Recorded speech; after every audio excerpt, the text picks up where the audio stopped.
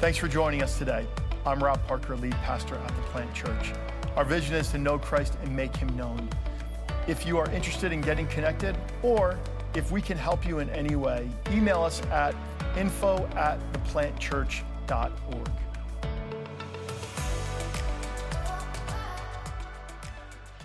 My name is Pastor Jeremy. Welcome. I'm the campus pastor here at the Mahwah campus. I'm so excited that you are here with us today. First, a very happy Memorial Day weekend to everyone here. We hope you enjoy the day, enjoy the weekend. We're so thankful for all those in the armed forces that have given their lives for our freedom, so we celebrate that. And also, I know many of you, if you've been watching the news this past week, our hearts are heavy from the shootings in the school in Texas. And we as a prayer team, we've been praying for those that have been affected for that tragic event, and also the recent ones have happened in Buffalo and in California. Our hearts are heavy, but we've been praying at our worship night, and I want to encourage you to continue to be praying for the victims and those who are affected, and also for safety for our community, even here in Mahwah and West Milford and surrounding areas. So why don't we get started? And one of the things that I thought we would do, we would start a little bit differently today. In our Constitution and bylaws, there are some official decisions that have to be made. And I thought, you know what, instead of waiting until like the next year's church meeting, how about we make some of those voting and those decisions now? How does that sound? Sound okay? And these are some of the things that we're supposed to. Some of the board members look at me and be like, I didn't sign up for this. We were supposed to make some of these votes and decisions in the beginning of our church when we first started, but we were too busy doing ministry and never got time for it. And all these things that we're going to be voting on this morning, they are permanent decisions. They can never be revoked ever throughout the course of our church. So the decisions we make now are permanent. They can't be revoked. And these decisions have to be entirely unanimous. So it has to be a unanimous vote. If there's someone here that disagrees with you, you have to go and convince them to choose what you want them to do. So the first thing is we have to choose our official church baseball team. All right, that's the first thing we need to choose. This is for licensing and merchandising purposes. And we can put the logo on the website, and we got discounts for their games and things like that. So we have to choose one. And I'm sure how many of you want to vote on the Yankees, which I'm assuming is everyone, right? Okay, all right. So now, since there are no Mets fans here, we are going to, okay, we have 2, 3, a few Mets fans. Okay, look the Mets. Okay, all right, a few Mets. Oh, okay, they're coming out of the woodworks now. All right. Okay, so it looks like we're not going to make any progress with this decision, so we'll just postpone this vote for another 10 years. We'll just do that. The next is we have to vote on the official church hockey team. There's something we have to vote on. This is once again for licensing and merchandising purposes. We can only choose one. We can't have both. How many people vote for the New Jersey Devils? Okay, all 6 people. All right, how many people vote for the Rangers? Rangers, okay. Can you convince each other to have a unanimous vote? Anyone? Is that possible? Can you be convinced? Right, okay. Okay, this is pretty unanimous. Okay. All right, from both sides, okay. Okay. All right, so it looks like we're not going to get anywhere with this vote today. It's not, so we'll kind of postpone this.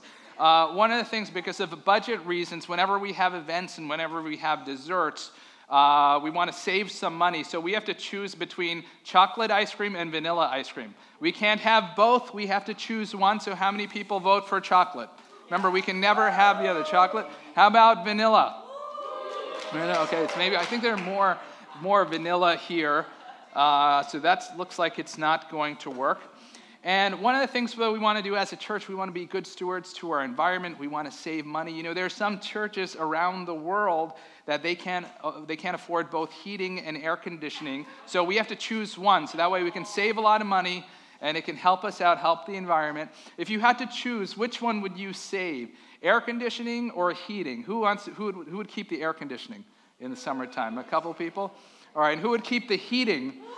Okay, everyone. Okay, I think more people want the heating, yeah. Or you could just wear a jacket.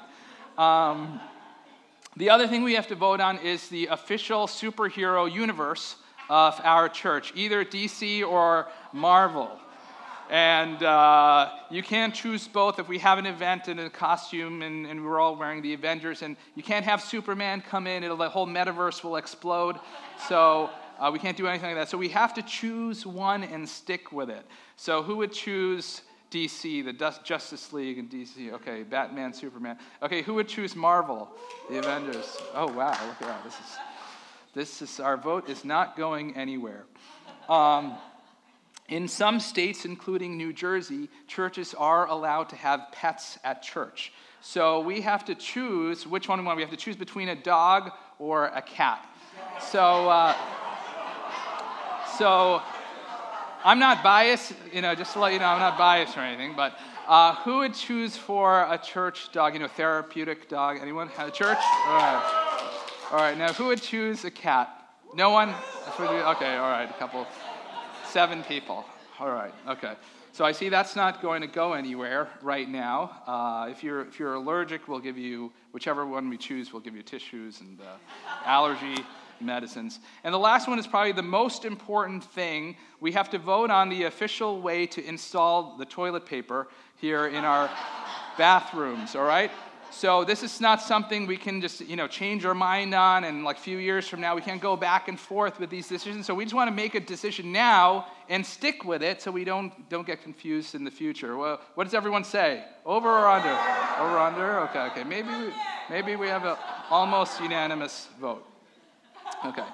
Well, anyway, you can turn off the slide. I can only imagine if someone were to walk in here for the first time today, they might be like, what did I just get myself into? This church is so divided on so many of the major issues and important things in life. They must be thinking they're not in agreement at all on anything. How is a church like this supposed to be united if they're so divided? And they can't get anything done. But fortunately, we're just joking around, and all of these things are little things which I'm sure if we had to, we can set aside and compromise a bit, huh? Any compromise, maybe? Mets fans compromise? Anything? No? Dogs, cats? No? Okay. I don't know where that would go. But anyway, on a more serious note, what is really unfortunate is sometimes when the world looks at the church, or as Christianity as a whole, they see the same thing. They see something similar. They may see division. They may see disagreement. They may see chaos. They may see mature believers who are not unified at all. People having different agendas. People having beliefs that are not biblical. People that are fighting over trivial theological issues. Groups dividing and so many more denominations forming. Other people wanting to be right, and people that want to just be guided more by politics and popular opinion rather than the Bible. And the same thing is true for the local church. If someone comes in seeking one message of hope, do they see a unified body, or do they see politics and gossip and inside jokes and fighting and jealousy and cliques and agendas? Now, I hope this is not true of our church. I know it's not true of our church, but it's an ongoing reality in communities of believers, is having this lack of unity. And if we are not careful as the church, we can also find ourselves in this predicament when we just let ourselves go. We can find ourselves in a place where we are not unified, but divided. And over the last few weeks, we have been in a sermon series on the Holy Spirit called Activate. How do you activate the work and the power of the Holy Spirit in our lives? And today, what we're going to be doing is we're going to learn how it is only the work of the Holy Spirit that can bring unity amongst the church and unity amongst believers. So there are a couple things that we're going to learn today. And if you have your Bibles, please turn to Ephesians chapter 4. Ephesians chapter 4. Therefore, I, a prisoner for serving the Lord, beg you to lead a life worthy of your calling. For you have been called by God. Always be humble and gentle. Be patient with each other. Make an allowance for each other's faults because of your love. Make every effort to keep yourselves united in the Spirit, binding yourself together with peace. For there is one body and one Spirit, just as you have been called to one glorious hope for the future. There is one Lord, one faith, one baptism, one God who is Father of all, who is over all, in all, and living through all. So there are a couple things that we learn in this passage. And the first thing is this: we are called to live a life worthy of our calling. Live a life worthy of your calling. Again, chapter 4, verse 1 says, Therefore, I, a prisoner for serving the Lord, beg you to lead a life worthy of your calling, for you have been called by God. So, how did we get into this mess of disunity in the first place? Where did relationships get broken in the first place? And to answer that question, we have to go all the way back to the Garden of Eden, to the time of original sin. Adam and Eve had this desire to want to be God. And in their pride, wanting to be God, it led them into sin, which broke their relationship with Him, broke their relationship with God, with each other, and with the world. And then we see the same pattern happening with Cain and Abel and the rest of humanity. There's this pattern, a pattern of pride leading to sin, which always leads to a brokenness of relationships. We see this in the story of the Tower of Babel. The people, with their pride, had led them to a place where they wanted to build this tower that reached the heavens. And God stopped their plans and divided them apart with different languages. And the people were scattered throughout the world, forming different ethnicities and different groups. And then throughout Scripture, in the Old Testament, we read about all these hundreds of different groups of people, like the Israelites and the Canaanites and the Jebusites and the Hittites and the Amorites, and all these different groups and world powers like the Babylonians and the Assyrians and the Greeks that would fight against each other for conquest and war. And this disunity and this fighting would go on for generation after generation. And even in the world right now, we see this going on. There's this fighting between different groups of people. Sin brought brokenness and disunity into humanity. But there is good news. Amen? There is good news. God had a plan of salvation to bring all people back unified under Him. In Ephesians 3, Paul shares about God's mysterious plan that is revealed. This is the chapter before, Ephesians 3, 6 through 10. And this is God's plan. Both Gentiles and Jews who believe the good news share equally in the riches inherited by God's children. Both are part of the same body and both enjoy the promise of blessing because they belong to Christ Jesus. Jumping to verse 8.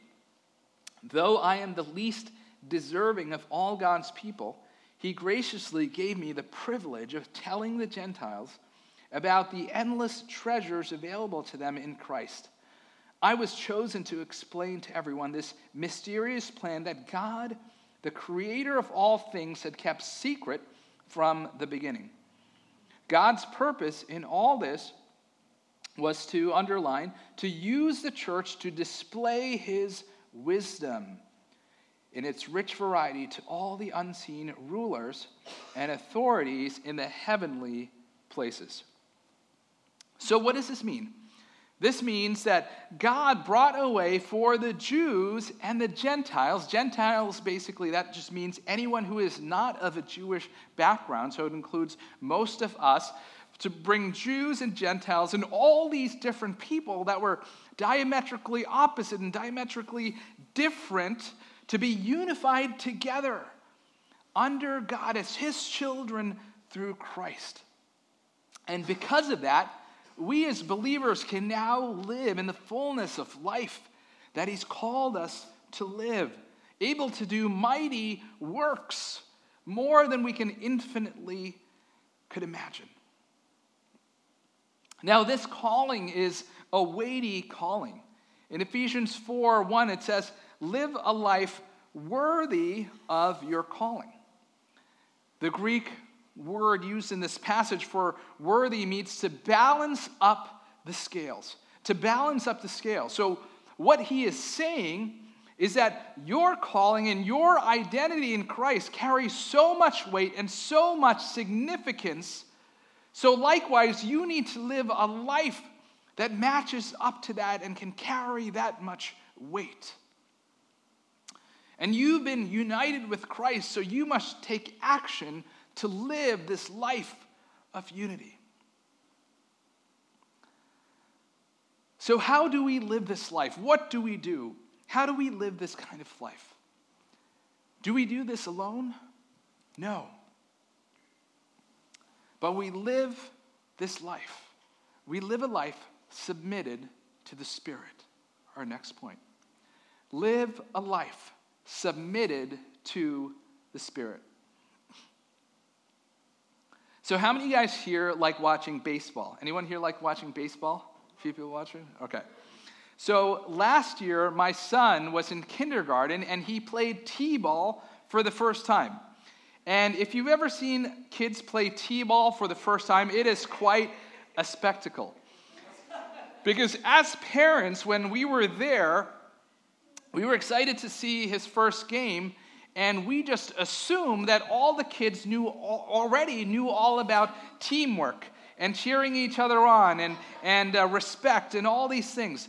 But when the game started, all havoc let loose, and we had no idea what sport they were playing. A kid would finally hit the ball after a long time of waiting, and the ball would go in the infield, and then all the infielders and all the outfielders would come and run and descend on the ball. And sometimes there would be their own second baseman holding the ball, and they would all just run and tackle him and try to get the ball. And it was more like watching this every man for himself version of football. It was this mass confusion. And if these kids weren't wearing the same shirts, you would have no idea what team they were on. Because each kid was motivated by wanting to get the glory for themselves. They were motivated by having pride for themselves. And it was a very childlike attitude. They didn't care about others. They didn't care about any of their teammates. And if there was a serious spectator sitting there watching this go on, they wouldn't root for any of these teams. They'll be like, what did I come here to see? You see, the kids on the team, that, as you know, they're kids. They're just learning. They're in the learning process, right? But what they did not understand is that they did not understand that outside of themselves as individuals, they had a collective identity. They were all kids that were coming from different ethnic and social backgrounds, and they were kids that wouldn't normally just randomly find themselves grouped together. But they were bound together by the identity of their team.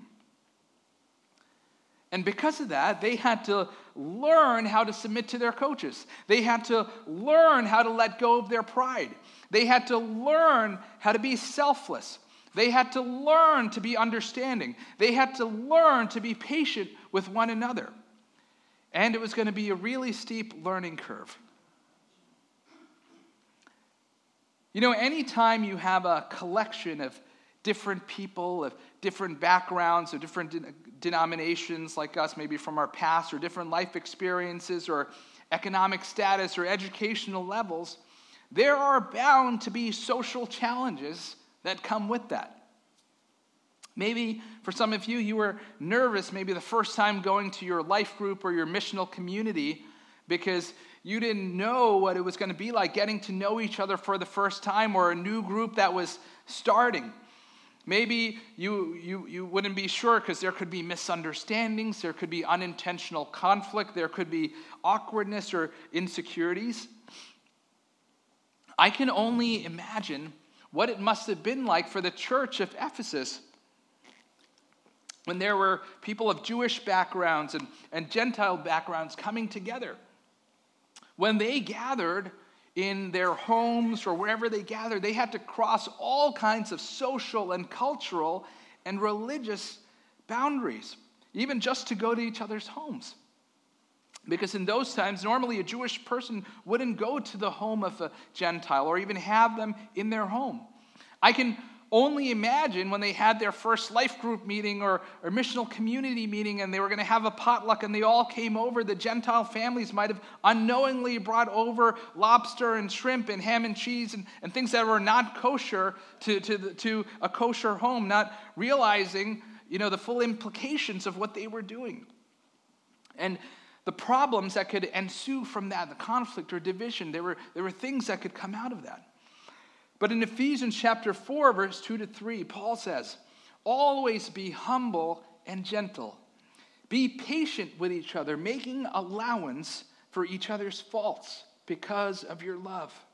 Make every effort to keep yourself united in the Spirit, binding yourself together in peace."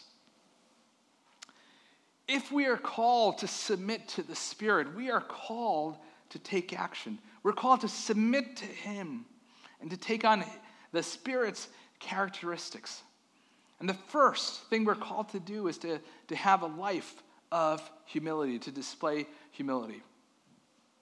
Who here would say that you are the most humble person in the room? Anyone here? Would anyone here say that? I'll give you a trophy. No? Okay. All right. No one fell for it. It's okay. In the Greek world, the word for humble and humility was not something that you would want to aspire for. It was always associated with servants and slaves and servanthood, and you would just say, slaves had to be humble or display humility. It was seen as something negative. But in the church, this word for humble and for humility was a word that was redeemed to have a new meaning and a new connotation, because it was part of Christ's character. Christ displayed humility by giving up his life on the cross, by humbling himself, and by lifting up others. And we see that. What would it look like in the context of our community if we displayed humility? If instead of putting ourselves up first, we raised others up and raised the Lord up? What if everyone in our community did the same thing? It would be countercultural. It would be revolutionary. The world would see this, and hopefully they do now. Next, when we submit to the Spirit, we are called to display gentleness. What does that mean? Gentleness also means meekness.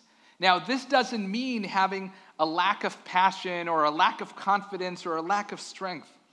What meekness means is to have controlled strength.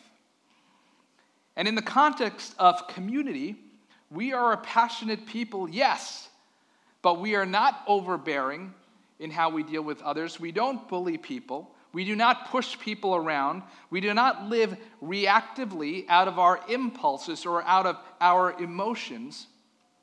But in our strength, we are calculated, we are intentional, and thus we display gentleness. What would it look like to be a community that displayed gentleness? Next, we're called to submit in patience, one of the fruits of the Spirit. Patience in the New Testament refers to the ability to stay steadfast during times of hardship, being able to be reluctant to avenge wrongs that have been done against you. What it literally actually means is to hold each other up despite our shortcomings and our faults. When other fellow believers make mistakes or when they offend us, patience means that we don't lose our temper, that we don't take things too personally. And that shows our maturity in how we relate. Christ has had so much patience with us individually, with all of our slip-ups, with all of our mistakes. And therefore, should we not offer that kind of patience to each other too? Submitting to the Spirit also means to have peace, be bound together in peace. If we submit to the Spirit, we are bound together with peace. And so the question I have for you is, how have you dealt with conflict in the past, conflict with brothers or sisters in Christ, or with anyone? Do you react explosively? Or are you passive? Do you run away? When conflicts arise in the context of other believers and the church, if it's not properly dealt with, it could jeopardize our unity as believers. That's why it's so important how we respond. How we treat others will determine how much of the Holy Spirit we experience through and amongst us in our community. Ephesians 4, verse 30 to 32 says, "And do not bring sorrow to God's Holy Spirit by the way you live. Remember, He has identified you as His own, guaranteeing that you will be saved on the day of redemption. Get rid of all bitterness, rage, anger, harsh words, and slander, as well as all types of evil behavior. Instead, be kind to each other, tender-hearted, forgiving one another, just as God through Christ has forgiven you." It is by extending forgiveness displayed through humility, patience, and gentleness that we then allow the Holy Spirit to flow uninhibited through us individually and collectively. And it's through that we are able to see the Spirit move within us in a mighty way, individually and collectively. Who wouldn't want to see the Spirit move like that amongst a group of people? But if we want to see that, we have to be unified. Amen? So why is it so important for us to stay unified? We're called to live a life worthy of our calling. We're called to live a life submitted to the Spirit, and we are called to live a life united in the Spirit. Let's look at Ephesians chapter 4, verses 4 through 6. "For there is one body and one Spirit, just as you have been called to one glorious hope for the future. There is one Lord, one faith, one baptism, one God and Father of all, who is over all, in all, and living through all." Now, although we may look the same on the outside, we can act the same on the outside, we have to be changed together on the inside by the Spirit of God. We have to be led internally by the Spirit of God who is leading us and guiding us. And when we, the church, are united as believers in the Spirit, what happens is it forms a picture. It forms a picture of who the body of Christ is. You know, we're not uniform. We don't all look the same or dress the same. It's not some kind of cult. But rather, we are all unique, and we are all coming from different places. How many of you have ever seen a mosaic painting made from like different color tiles, and it forms a big picture? Or like online, you could submit like your pictures, and it kind of puts them all together in this kind of mosaic. Just like a mosaic is formed by different pieces, when we come together as believers, it forms a picture of who Christ is. It is real. It is tangible. It shows his character. What does this mean for us? What this really means is that if there was a non-believer that was from another part of the world, in Asia or in Africa, and they interacted with a group of believers or they interacted with a church, and that same non-believer or seeker traveled to the U.S. or somewhere else and interacted with another group of believers or another church, that person should be able to say, wow, these people who are worlds apart from opposite sides of the world. They're worlds apart, but it's like they are part of the same family, even though they haven't met. They exhibit the same qualities of the gospel of grace and mercy and forgiveness. They take care of the poor. They love their enemies. And they all exhibit and reflect the same Jesus who binds them together as their Savior. When the church is unified, it forms a collective witness of who Christ is.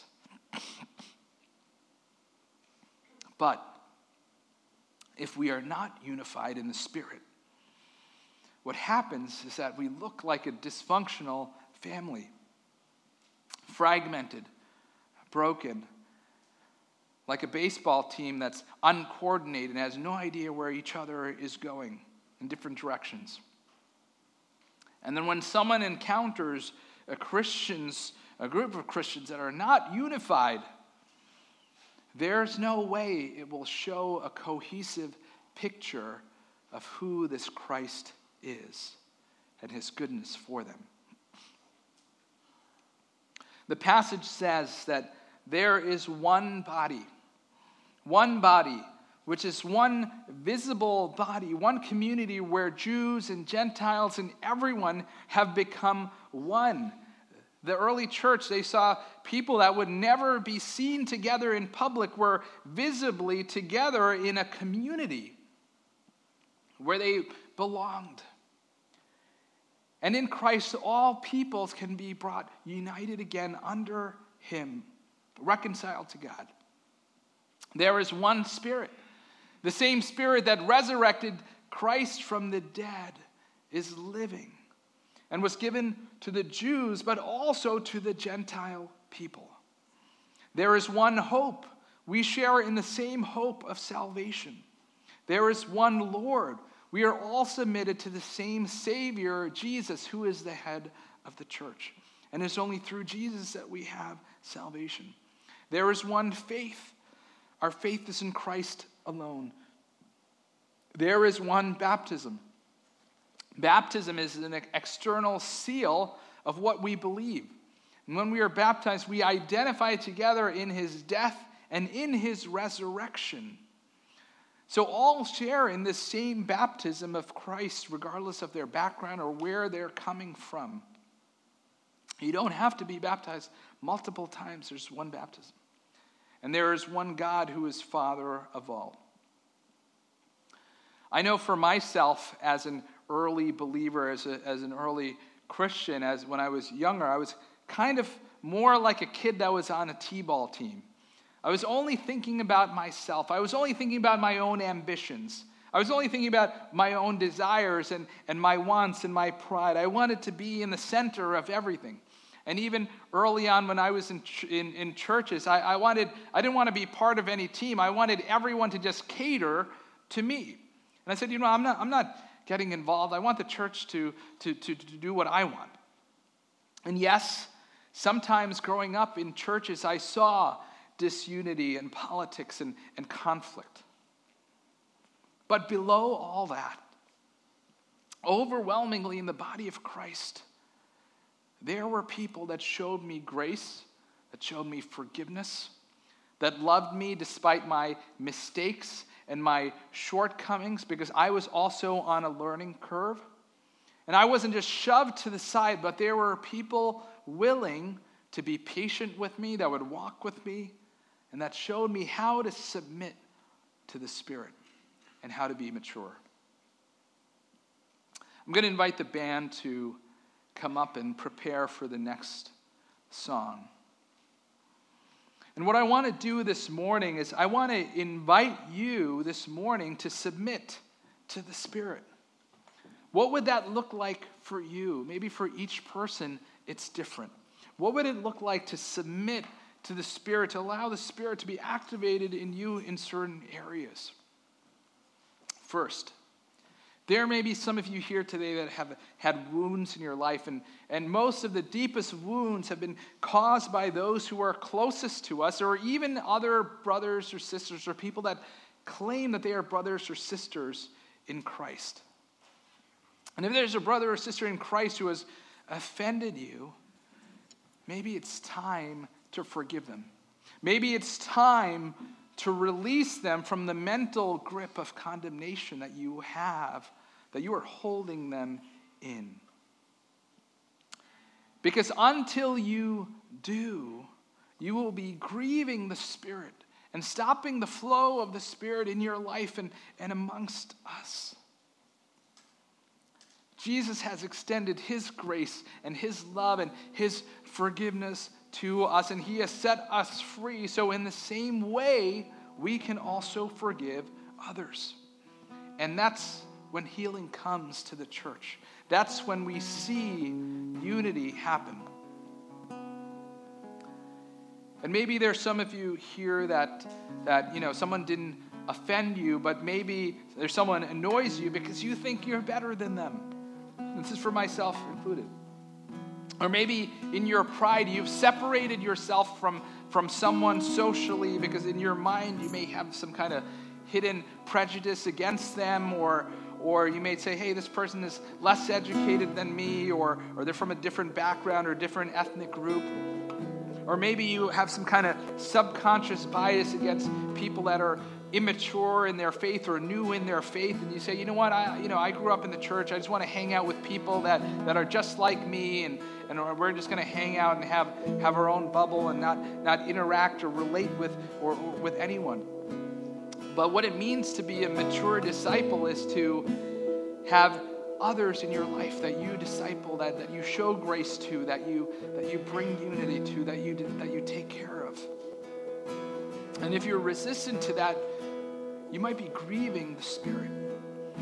It's time to repent that attitude and ask for God's forgiveness. Maybe you need to repent and ask God to show you who is that person or that group of people that you've been neglecting, and go love them to bring unity. That is what the world needs to see in the church. Maybe there's some of you here today, whether you're part of this church or another church or community believers, and you've been walking with the Lord for a while, but you've always been saying, you know what, I don't want to be part of a team. I know better. I want to do things my own way. I don't need others. Sure, God's leading this church or my church in a certain direction, and I believe that. But I want to do things my own way. And I don't care if you're part of this community or somewhere else. If you are trying to fly solo in your journey of faith, that is not what God has intended for you. We are meant to be unified in our mission together.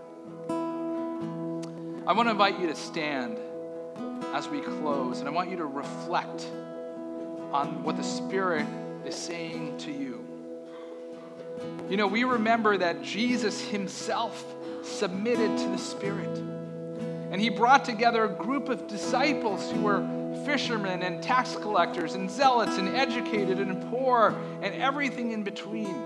And the early church was a vast mix of different people that came together, that were only able to come together because they were submitted and united in one Spirit. Jews and Gentiles, rich and poor. This was something that the world had never, ever seen before. And I haven't even started talking about their mission and the gifts and all the incredible things that they were to do. But they were united together on a mission. And on their mission, they didn't just keep this to themselves. but they went out and they loved their neighbors.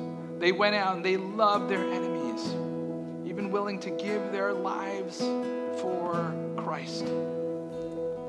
And it led a lasting witness of creating that picture of who Jesus really was.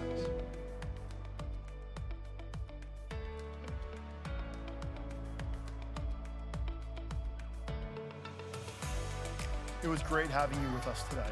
We do hope that this sermon inspired you to know Christ and make him known.